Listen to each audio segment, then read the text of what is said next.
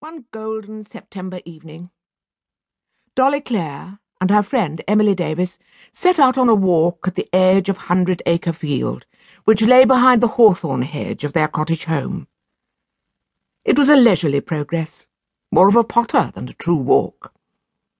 There were frequent stops to admire the scarlet rose hips in the hedge, or to pick a spray of late honeysuckle, or simply to stand, eyes shaded against the declining sun's dazzle, to gaze across the great field to the hazy blue of the downs beyond.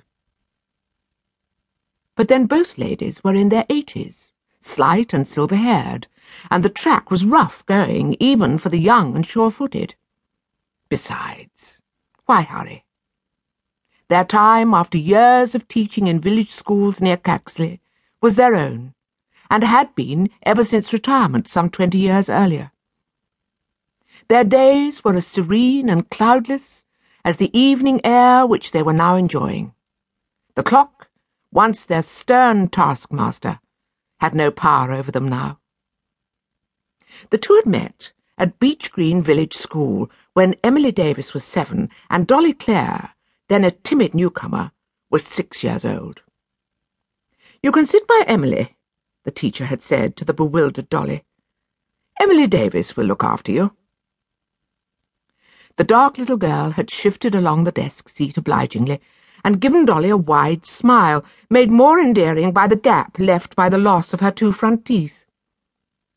From that moment they had been friends, and Dolly grew to love Emily even more than she did her own older sister, Ada.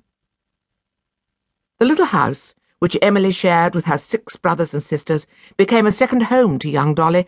Somehow there was always room for one more child to tumble about in the crowded living room at the Davises' cottage. The 2 little girls had shared their schooling at Beech Green School, and later had travelled almost 3 miles together each morning to attend Fairacre School in the next village. They knew every foot of the road intimately. They knew where a robin had his nest, where white violets were hidden, where there were blackberries to quench a child's thirst, and the first primroses to carry proudly home. Their love of nature's treasures was doubly deep because it was shared. It was to be a never-failing source of happiness to them throughout their lives. They both became pupil teachers, attending evening classes at Caxley, the local market town, and trying out their skills with the younger children at Fairacre.